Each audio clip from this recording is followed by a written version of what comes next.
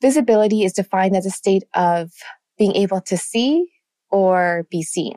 And that's according to the online dictionary. And what it has meant for me in the last few years is, how do I show up on social media all the time to showcase my brand and business? And it's been a huge learning curve, to be honest, especially for someone who wasn't born on the internet. So I learned the internet probably, I think it was like when I was 10 or maybe in my teenage years, but it's also shifted my energy and focus trying to learn how to show up in a way that sells online. However, there is so much more strategy and depth to showing up, and a lot of it starts within and honoring self. So that's kind of where I've come to and what I've realized. So when I had a coffee chat with May-Kay Tseng last month, I expressed feelings of overwhelm with her, with me feeling like I have to say yes to everything, and while trying to keep up with showing up, and it was becoming no longer sustainable. So her insights really shifted my perspective. And today I'm so excited to welcome her on the show. So I'm welcoming May-Kay Tseng. And today we're going to dive into the topic that she's the zone of genius in, and that's sustainable visibility, what it is, what it means, so that we can show up on our own terms.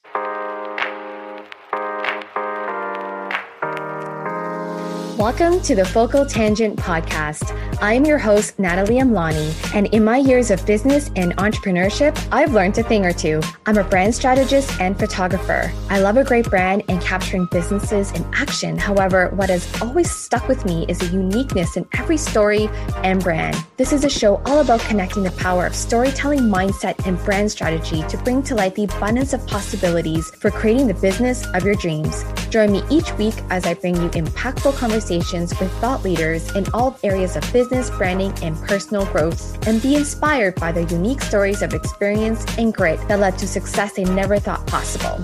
So let's dive into this week's conversation. Welcome, May-Kay.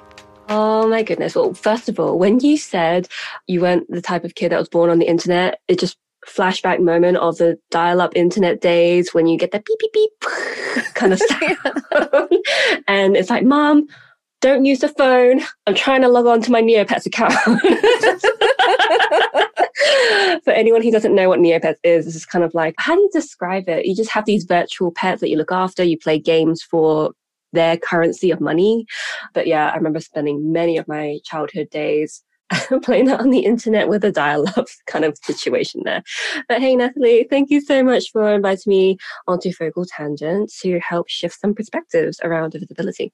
Yes, I can't wait. Okay, so I just want our audience to know a little bit about you. So if you don't mind introducing yourself. So if it was in the context of getting into entrepreneurship, that was something that I honestly never expected for myself, but I did know from quite a young age. I mean, probably like 7. I knew that I didn't want a quote unquote normal job. And even though when I was a kid, people would ask, oh, what do you want to be when you grow up? And while my friends were like, oh, I want to be a supermodel, I want to be an astronaut. And regardless of whether they became those or not, I had no clue whatsoever what my thing was. And my clues started to emerge in my teenage years when my peers would often say to me, May-Kay, you're a really great listener. I wonder if you can do that for a living. And I was like, well, do you know what? I would love to check that out. And so I found, oh, I want to be a therapist. So I studied psychology at university, and that was kind of like shift 1, because I kid you not, Natalie, day 1 of my degree, I just knew that this wasn't for me. I had to think to myself, well, I met the criteria for dad, I met the criteria for mom in regards to the ranking and the location of my university, and I should have felt like, I guess I should stick with this, because I was also one of the few people in my class who also got their first choice. And competition was very, very strong around that time for universities, because in the UK, that was the last year before our university fees tripled from 3K a year to 9K a year. So I felt like I had to really push through with that, you know. But when I denied myself of that internal roar that was like, no, don't do this, I just denied it and denied it. And I realize now, when I look back in retrospect, that I've gotten so used to stifling my own needs in order to appease other people. And I realize now that in my second year of university, I unfortunately fell into an abusive relationship. Details in which I won't divulge because that's not the point of the story. But I can see how the stifling of one's needs to appease others made me very vulnerable to be in that position. And I remember as that ended, I'm very, very glad that it was not a long-term relationship, but still had a long-term impact. I knew for myself that I never, ever wanted to allow anyone to make me feel that helpless or powerless ever again. And that's when I started to listen to myself. I started taking care of my body, my mental health, and I had to really take a look at my career trajectory. I thought, I want to be a therapist. I want to be in the psychology field, but not if it means doing it this way, because it was very much stripped from the humanistic touch that I was yearning for. And it was very research orientated, which I understand, of course, is part of the field. However, it just wasn't jiving well with me. And so it was actually through the power of magical Facebook ads around that time. Because I was so interested in taking care of my health, I was like the perfect target market, I guess, to be considered for this coaching certification in health coaching. And so I took it. And it probably wasn't the best idea that I did it at the same time during my final year of university, but lo and behold, I did it. And it was through that training that I learned firsthand that even if you're fantastic with your skills of the actual profession, that isn't enough if you don't have the business skills to match it. So I was a classic great coach, not a great business owner. So that started my journey of learning a lot from many mentors for public speaking, copywriting, community management, lots of things. And I actually wound up working with a mentor when it shifted from mentorship to an internship, because this mentor actually wound up hiring me. And at the time, it felt perfect. It was like, oh, well, because I'm kind of like a struggling coach and I get to work with a coach who's making it work and I get to be behind the scenes and watch how everything's done, this should be perfect. And lo and behold, 13 live launches in a singular year, getting to 6 figures. Yeah, it teaches you a lot.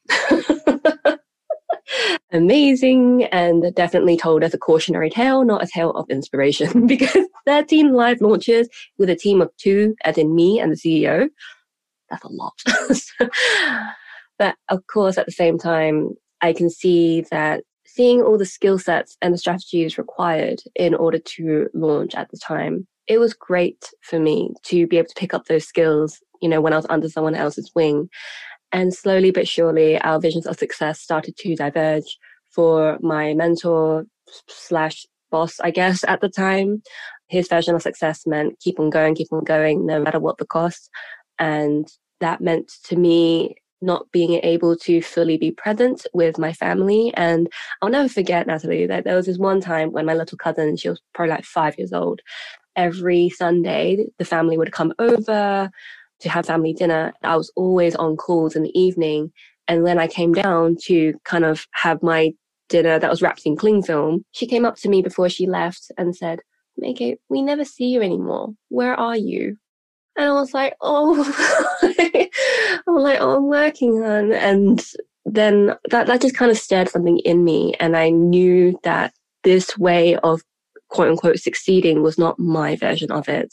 And anyway, long story short, I knew that my version of success was different. And so as I've been meandering through many different roles, first of all, it was health coaching, then confidence coaching, video marketing, copywriting, podcast guesting, which is my specialty now. But the common thread between it all was really about helping people to express themselves on their terms and not subscribe to anyone else's ideals of what success means. And there have been plenty of evolution since then. I mean, podcast guesting just turned out to be my version of sustainable visibility because I know how it works for me personally, how effective it is, how efficient it is. But that's not to say that's the case for everybody else. And so that's why I founded the Sustainable Visibility Movement, which has now been trademarked since 2020, because that whole movement is about holding that space as you get to explore and discover what that is, instead of subscribing to everyone else's idea of what visibility means for you, and instead having that space to kind of question, is it right for me though? And what makes that successful for you, I want to understand why. It's not always the strategy itself, but the lenses that we carry, the identities we hold, the resources that we have. Often things missed out of the conversation about why a strategy works. And so that's why sustainable visibility is understanding what's sustainable for you as a person. And so hopefully in this conversation, we'll be able to really unpack that today. Oh, that's amazing. I love that. And it's such a unique kind of way of bringing kind of success to people in a way that is aligned with their energy and time. Because it really hit a mark when you're talking about how your niece was asking you, like, how come you're not here? Because my son has said that to me on multiple occasions in the past couple of years, right? Mommy, you're always working, you're always on your phone, or like, I don't bother because you're going to be busy anyways. And I was like, oh my gosh, and that made me really sit back. And I was like, oh no, because, sometimes you don't see it within yourselves until someone else. And through the lens of a child, they really just say what's on their mind. There's like no filter. They just say what they see. And it's very innocent and it is what it is. And I was like, okay. So I had to sit with that and I can totally relate. And for that, I'm so excited to dive into this topic and really explore the magic of it and the possibilities that it can offer people.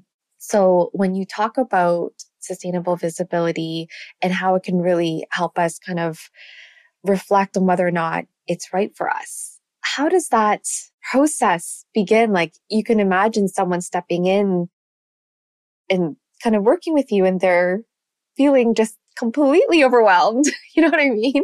How does one even start to begin to break down that process and kind of immerse themselves into this framework? Yes. So there are so many different starting points. And that's the thing with sustainable visibility, it's not a linear process, which to some, it can feel a little bit unearthing because we feel assurance when there's a step-by-step linear process, right?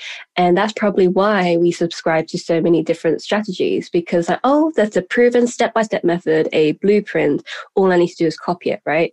And I can see why the ease of that is very appealing. However, how quickly it is to subscribe to it, you can also, not always, but you can also experience how quickly that can start to fade out because there's an absence of our own critical analysis of whether it works for us.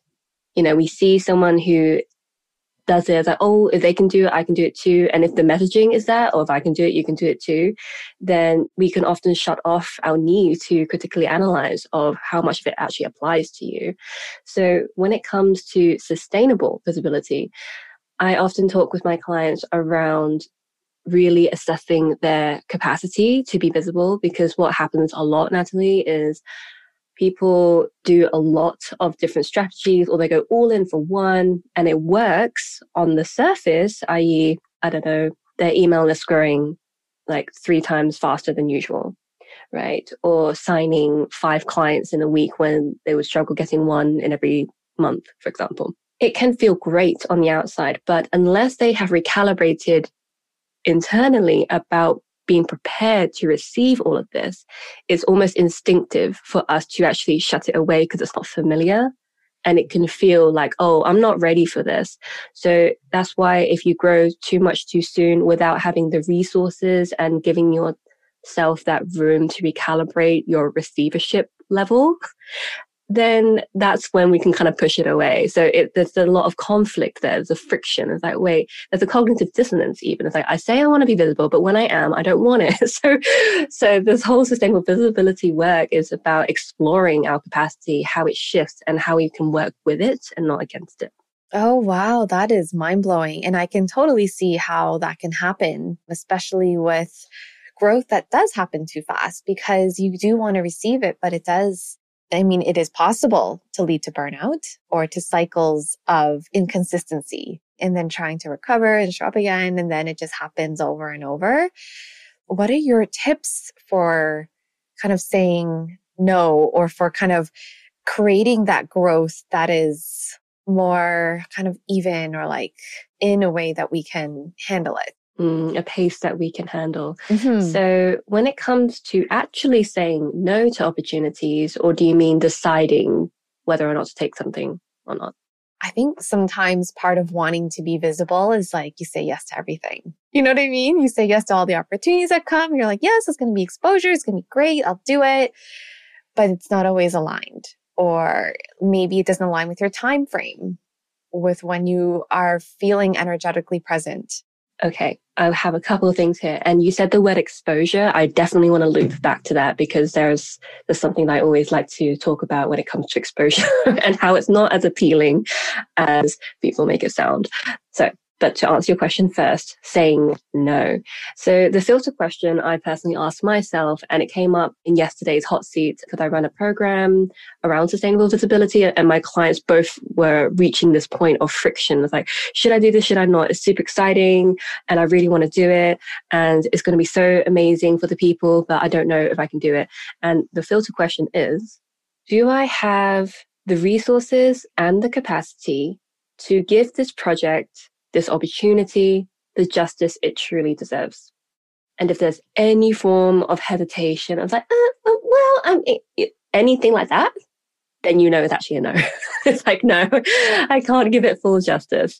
And so it's hard to say no at first, especially if you're not used to it and you're like, oh, what if nothing else comes along? So that's why I need to say yes. If you're saying yes from that place, then it is from a place of scarcity, and understandably so, because I'm in a position now where I do get to be a lot more discerning. But at the beginning, I did say yes to a lot of opportunities. So, just acknowledge where you're at and make the decisions with what you have and the resources you have access to, because that's extremely important. So if you are in a place where you want to be more discerning, and regardless of whether that happens or not, like the opportunity, that you can bounce back from it without it. So just wanted to say that there.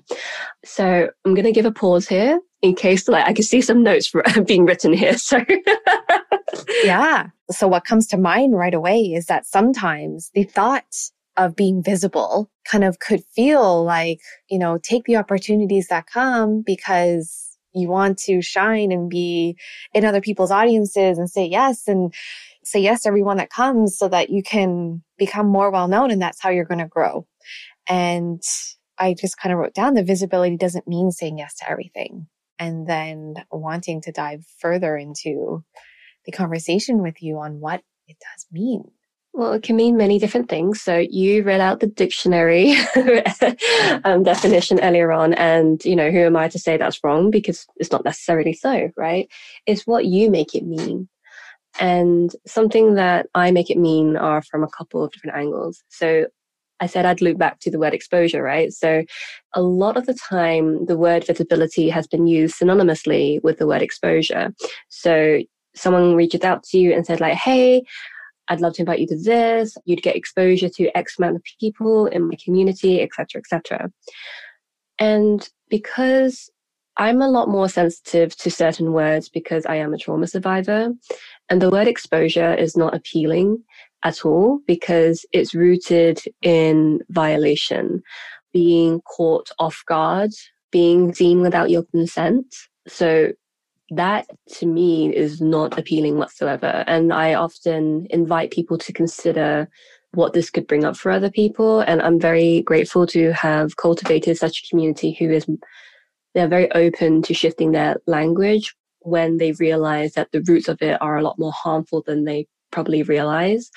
And so instead, I think of visibility as being seen by the people who you choose as much as possible, not just being seen by anybody. Yes. Okay. Yeah. So that's a huge thing, like saying yes to opportunities to be seen in front of a community who is open to these conversations.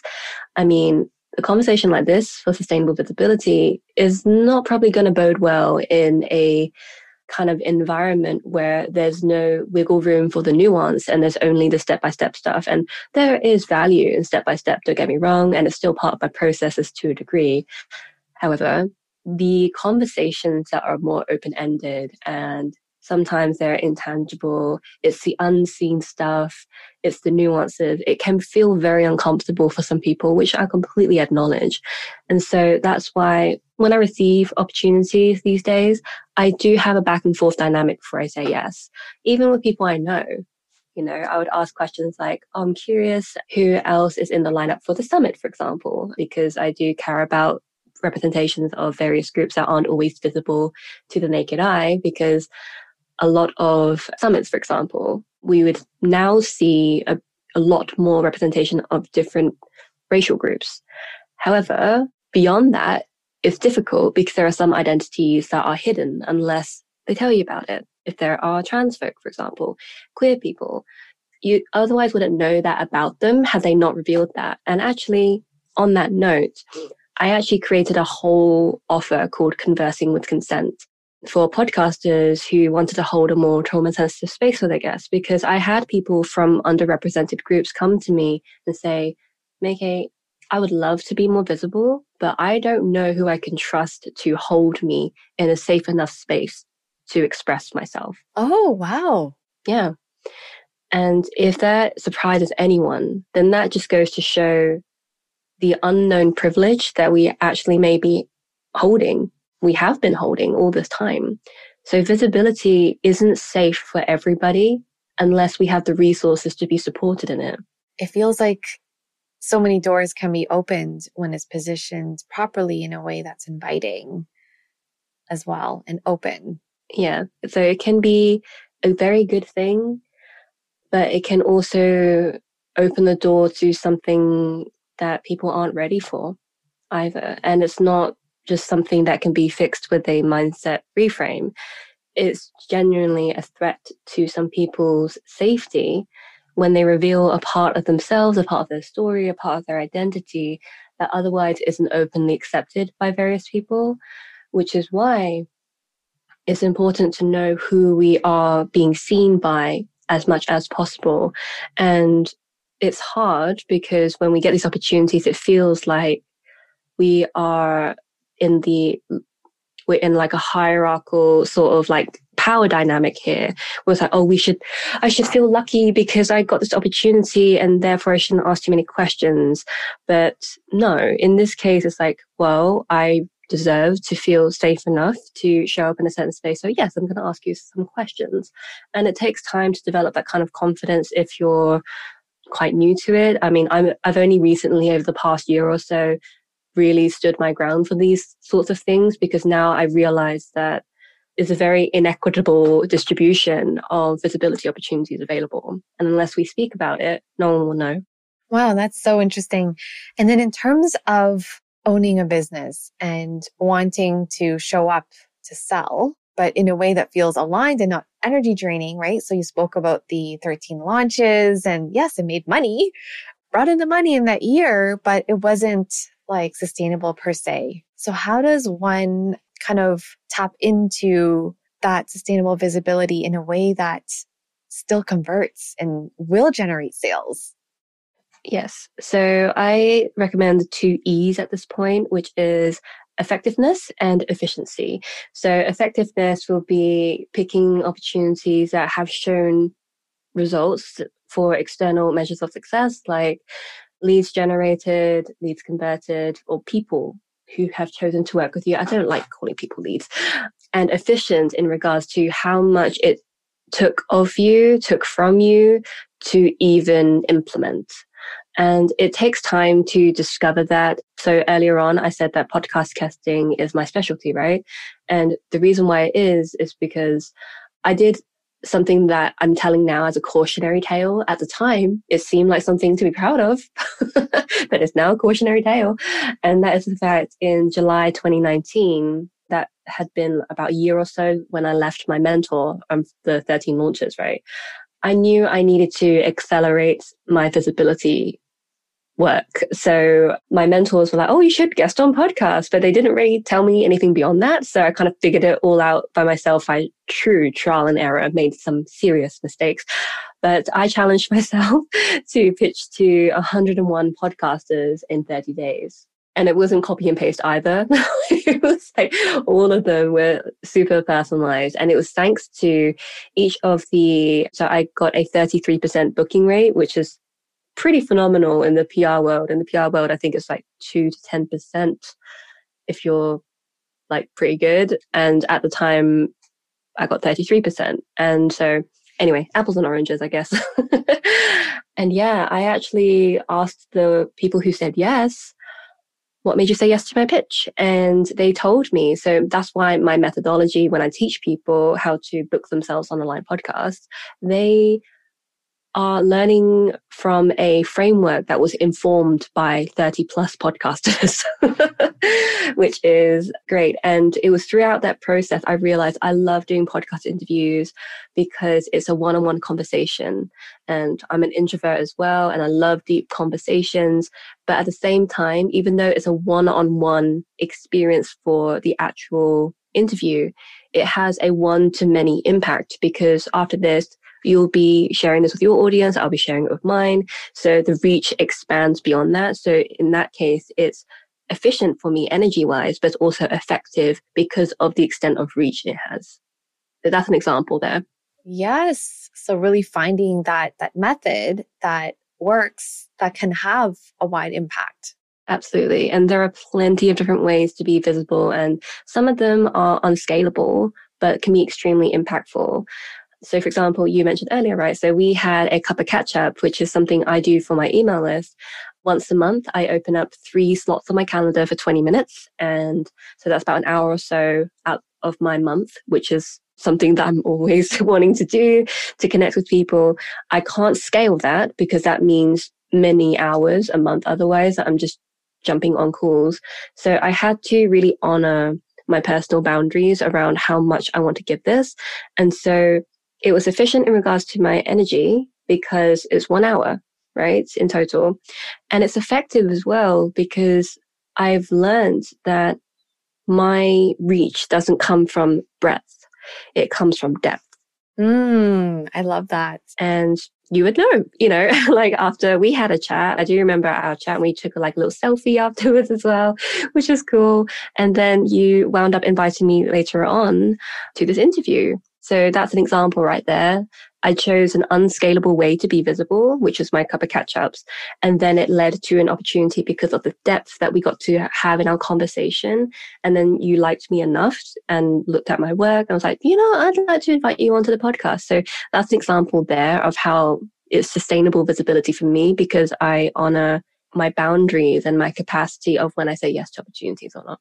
Mm-hmm. And what I love about this framework for sustainable visibility is that it's not a cookie cutter approach, and that it is really, like aligned to each individual person, because what works for you may not work for the next person. Like there are definitely some coaches who their thing is they go live and do live transmissions every day, or they'll also coach their people. If you want to become more visible, then you should challenge yourself by going live in like a Facebook group or online every single day for 365 days, right?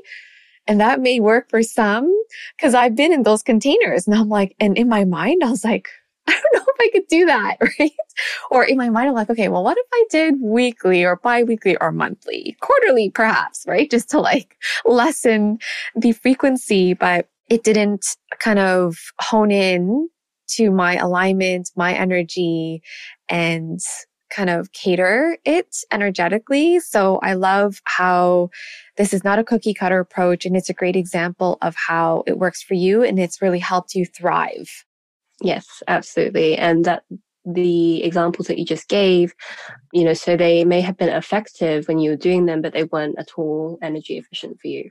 And there has actually been this conversation I've had mostly underground, but it's come to the surface every now and then around the idea of consistency, that a lot of the time when we're told to be consistent, it's normally from the perspective of frequency, like how often you're showing up. And I was like, well, what if I was consistent in terms of my intention? So, because if I was consistent in terms of frequency, people would very quickly see that the quality of my work just is going down because I can't do that much so often, because I'm also a manifester in regards to human design. And I'm not sure if you're into human design at all. Yes, I am totally. I'm a projector. Oh, do you know what? I actually really connect with like projectors and manifestors very well. So this is not a coincidence right here. So with manifestors, we are big initiators and innovators. We don't think as if there is no box. In my case, it's like, who said it had to be a box? Why can't it be a squiggly? Or why can't it be a pattern or a shape or whatever? But the main thing is that I need a lot of rest in order to make room for my creative downloads to be initiated into the world. And so I have to do things differently because most of the population are generators, which can do a lot more. They have more of that workhorse energy where they can keep going. But I don't have that. I do not have access to that same amount of doing this, I guess.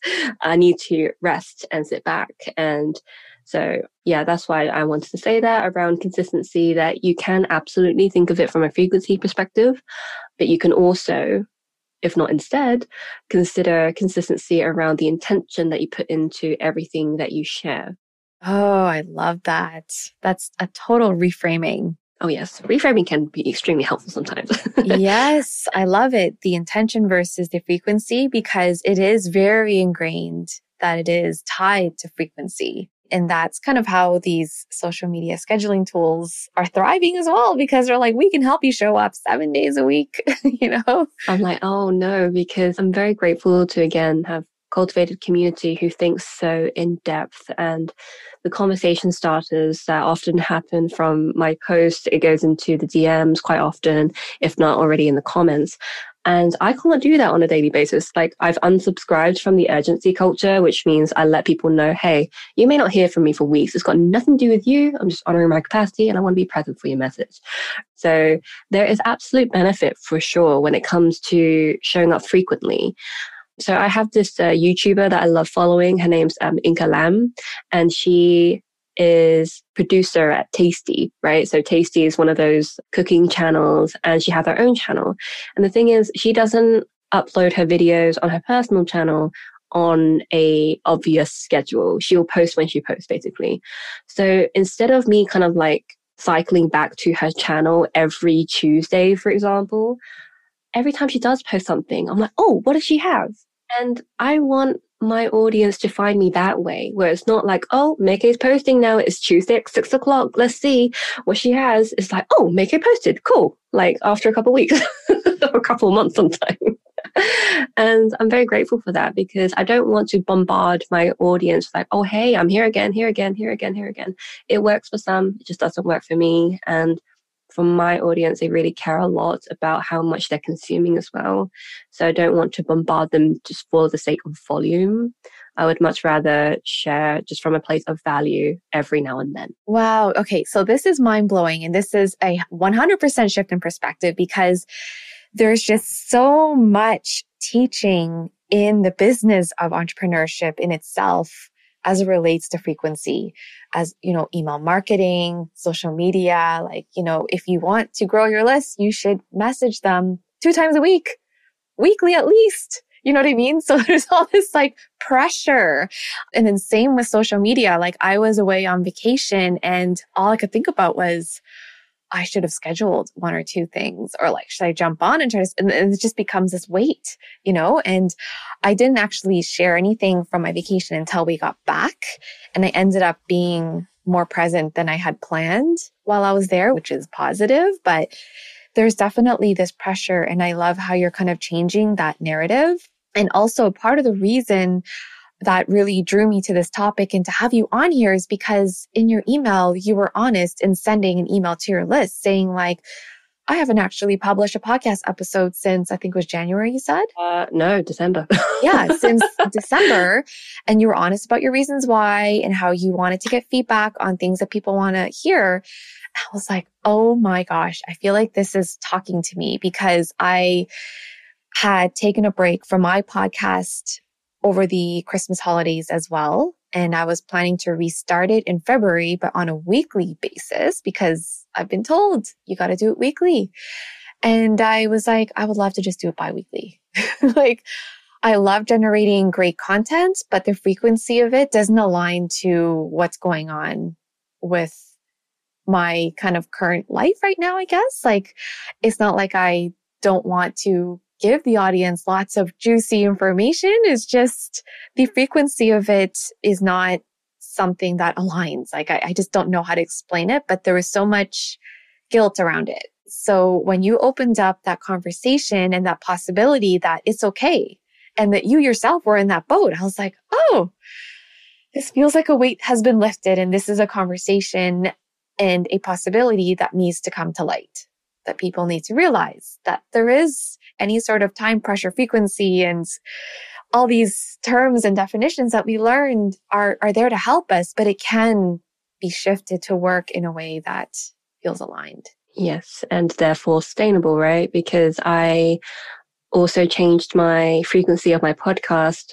from weekly, because I had been doing it for about 2 years weekly with very little breaks. And then it was October 2021 where I changed it to fortnightly. So that's every 2 weeks, or bi-weekly.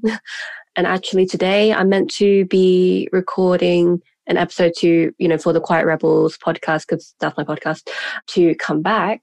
And I'm like, you know what? I'm just gonna sit with this just for a little bit longer, because I also don't want to it's very similar to what I said earlier around how I want my audience to find me and continually connect with me. Instead of me bombarding on a set schedule, it's more of a, hey, I'll show up when I show up. I also want to trust that I'm not the center of people's worlds either. They have a life outside of me. And because there's a lot of self-imposed pressure as well as actual pressure that we have on ourselves to show up in this way. And when we realize like, hey, we are a part of our audience's world, yes, but we're not the center of it. So they'll be fine if we take a little break. And if anything, we are modeling that it's okay for them to take a break, because that email that you're referring to, I had at least 6 people reach out to me very soon after reading that, like, oh, thank you for saying this. It was almost a permission they suddenly gave themselves by seeing me talk about it. It's like, look, this is what's happening. And then it's like, oh, thank goodness. Me too. Yeah. So I have a follow-up question for you in that regard. So let's say someone's feeling that need to take a break, or like the way that they show up is on their terms. Is there a need to explain that, to kind of shed insight to your audience so that they understand how you show up and how you think? Or, you know what I mean? Because there's 2 perspectives to that. Oh, 100%. So I'm definitely going to take a page out of my Manifesto Human Design here. Something that I'm always told to, or rather reminded of, is that when basically my strategy is to inform and not ask for permission. It's coming more of a place of, this is how it is, versus, oh, I hope it's okay if I do this. It's very different energy. So I notice a huge difference when I inform my team versus asking permission. It's the same with my audience. Like, oh, is it okay if I change? I'm like, no, it's not. This is what's happening. Okay. Yes, we've done weekly. Now we're doing bi-weekly. Why? Here's why. Because energetically, it is not going to be sustainable for me to do this on a weekly anymore, because my resources and my access to them have shifted. Okay. Also, I want to be very present for the conversations we bring forward. So this is why it's happening. And so I would come from that perspective. It's like, look, I'm telling you, I'm not asking you. And it's very different. And it can feel very uncomfortable when you're first doing it, because, hey, I was a permission asker for most of my life. So it's only in the recent years have I kind of made that shift. So please don't feel that you need to do this straight away. If it feels wildly uncomfortable to a point where it's like, okay, I want to retreat after this, it will probably take time to get to that point. But I will say that any change I make in my business now, I don't tell my audience in such a way where like I'm crossing my fingers hoping it will be all right. Because if they didn't want to be part of my world anymore, they're more than welcome to unfollow, unsubscribe, block me even. It's up to them. But I'm not going to hold on to anyone. They can come along for the ride, but I'm not checking, looking back, hoping like every single person who first came is still there. Because otherwise that's just going to distract me from looking forward. So it's the same for everybody here. I love this. And I also want to touch on a point that as much as we're talking about not needing to show up in a way that's like, prescribed or handed to you, there is still an importance to showing up. So I wanted you to kind of touch on that as well, on like the importance of it and how it can still make an impact when you do show up, because I still want everyone to realize that what we're trying to kind of discuss here is that showing up, you don't have to follow what's prescribed and what's not. And there's a way to do it that's aligned energetically, but it's still important. And like, so it's not to say like, don't show up at all. Oh yeah, definitely. Well, first of all, when it comes to showing up, because often when people say, oh yeah, you need to be more visible, they actually, I realized this very recently, they often speak from the perspective of it only being for lead generation, lead acquisition. And I'm like, well, visibility isn't just for that. It's also showing up for the people who are already in your world, especially your paid containers as well, which we need to allocate capacity for. So when my capacity shifted a lot in February this year, for example, because I got sick with COVID and I was out for 3.5 weeks, literally bedridden. And it took me another week and a half to like really come back in March. And it's really affected my capacity. So the first thing I did when I came back was just to look at what was coming up, what were new opportunities versus what opportunities have I already agreed to, especially when it comes to the fulfillment of my program. So my mentorship program, I had to take a pause of live calls because I couldn't get out of bed, but I already had a backup plan anyway. So having a contingency plan is very helpful. So there was already layers of support provided for my clients, even when I wasn't physically there, which was fine. But yes, being visible is important because it's how you reach more people, is how you reach people more deeply who are already in your space. And that eventually is going to develop that know, like, and trust factor we always talk about, right? That, oh yeah, people need to know, like, and trust you before they even consider working with you. Yeah, absolutely. So visibility does need to happen, but please don't think that it's only from a lead acquisition / generation standpoint. It's also the fulfillment part of the people who are already in your orbit as well. Yes. And it's really like giving them that time and deepening that connection and making it a quality. Okay. So I think as a takeaway, let's say that if we wanted someone to take action and kind of move in the direction of sustainable visibility in a way that's like works for them and they can start to, make those small steps to like integrate it, what would you suggest? So if we go back to the E&E, so the effectivity and the efficiency of certain opportunities, I would say pick 3 different types of visibility strategies you've tried, whether it's doing live streams, doing guest blogging, SEO, like SEO still counts as visibility, even though it's not active and doesn't require your face or anything, right? So there are pick 3 different types to start, and then go through each one and try to recall, was it effective and was it efficient? And just kind of like see what comes up for you there. Like, which things would you love to do more of? What would you like to further optimize, even to double down on, like put more eggs in that basket for? And which ones are you like, I'm kind of okay if I don't do this anymore? Because when I look back in retrospect, podcast guesting is always my number one. I love doing them. A close second is doing guest workshops. So I'm doing guest workshop after this in a private community. And that's equally, it's technically a service, I guess, because it's a speaking arrangement that I've been paid for, and it's a visibility opportunity in a private space. So, but if I think of, I remember when I did a guest blog post, it took me 4 months to write this blog post. It was great. Don't get me wrong. The end result was fantastic, if I do say so myself, but it's clearly not sustainable if it took me 4 months to write something that I was also very knowledgeable about.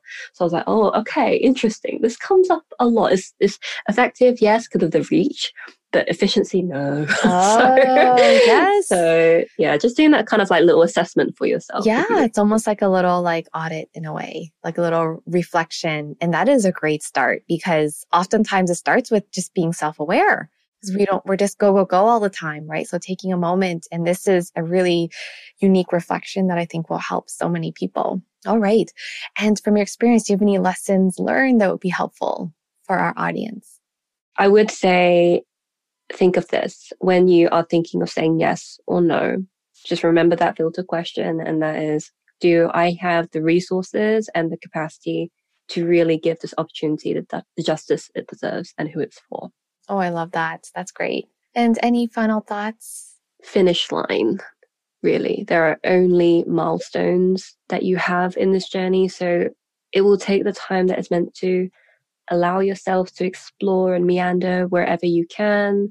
And just remember that you're doing all you can with what you have. So the next time you think that you're not doing enough because of what so-and-so is doing, remember that you have your unique combination of identities and lived experiences and skill sets that is not matched with anybody else. So be gentle and appreciate yourself for trying, because we can be so hard on ourselves and we can use a lot more joy and gratitude towards ourselves in life. So yes, and more celebration, even those small wins. Yeah, we celebrate everything. When one of my clients inside my program, she had been off Instagram for a long time, for example, and it's taken her so much courage just to even come up with a plan and also have her website redone. She's been stuck on that for a while, and because previously she had been given a lot of advice where she had to do it in this way, in this time frame, and that only made her retreat further back into herself.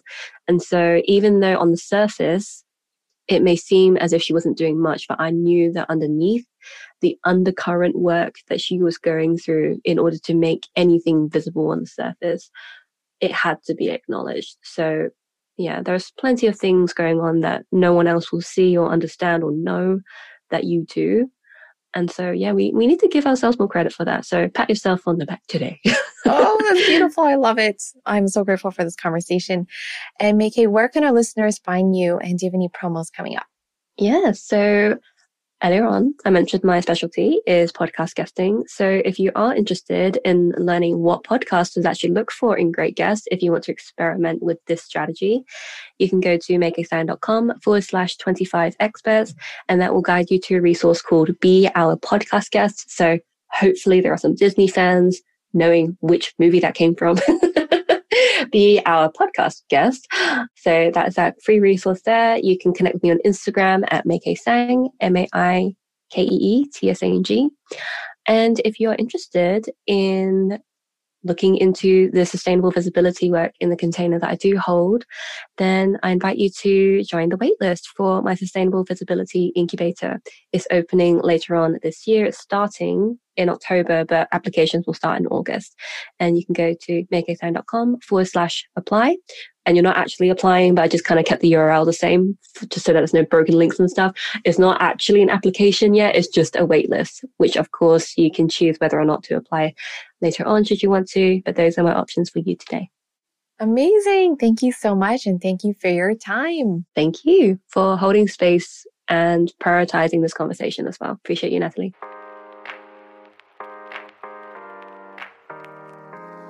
Thank you so much for joining me this week on the Focal Tangent podcast. If you love this episode, be sure to rate and review the podcast and hit the subscribe button so that you don't miss the next episode. Until next time, I am your host, Natalie Amlani.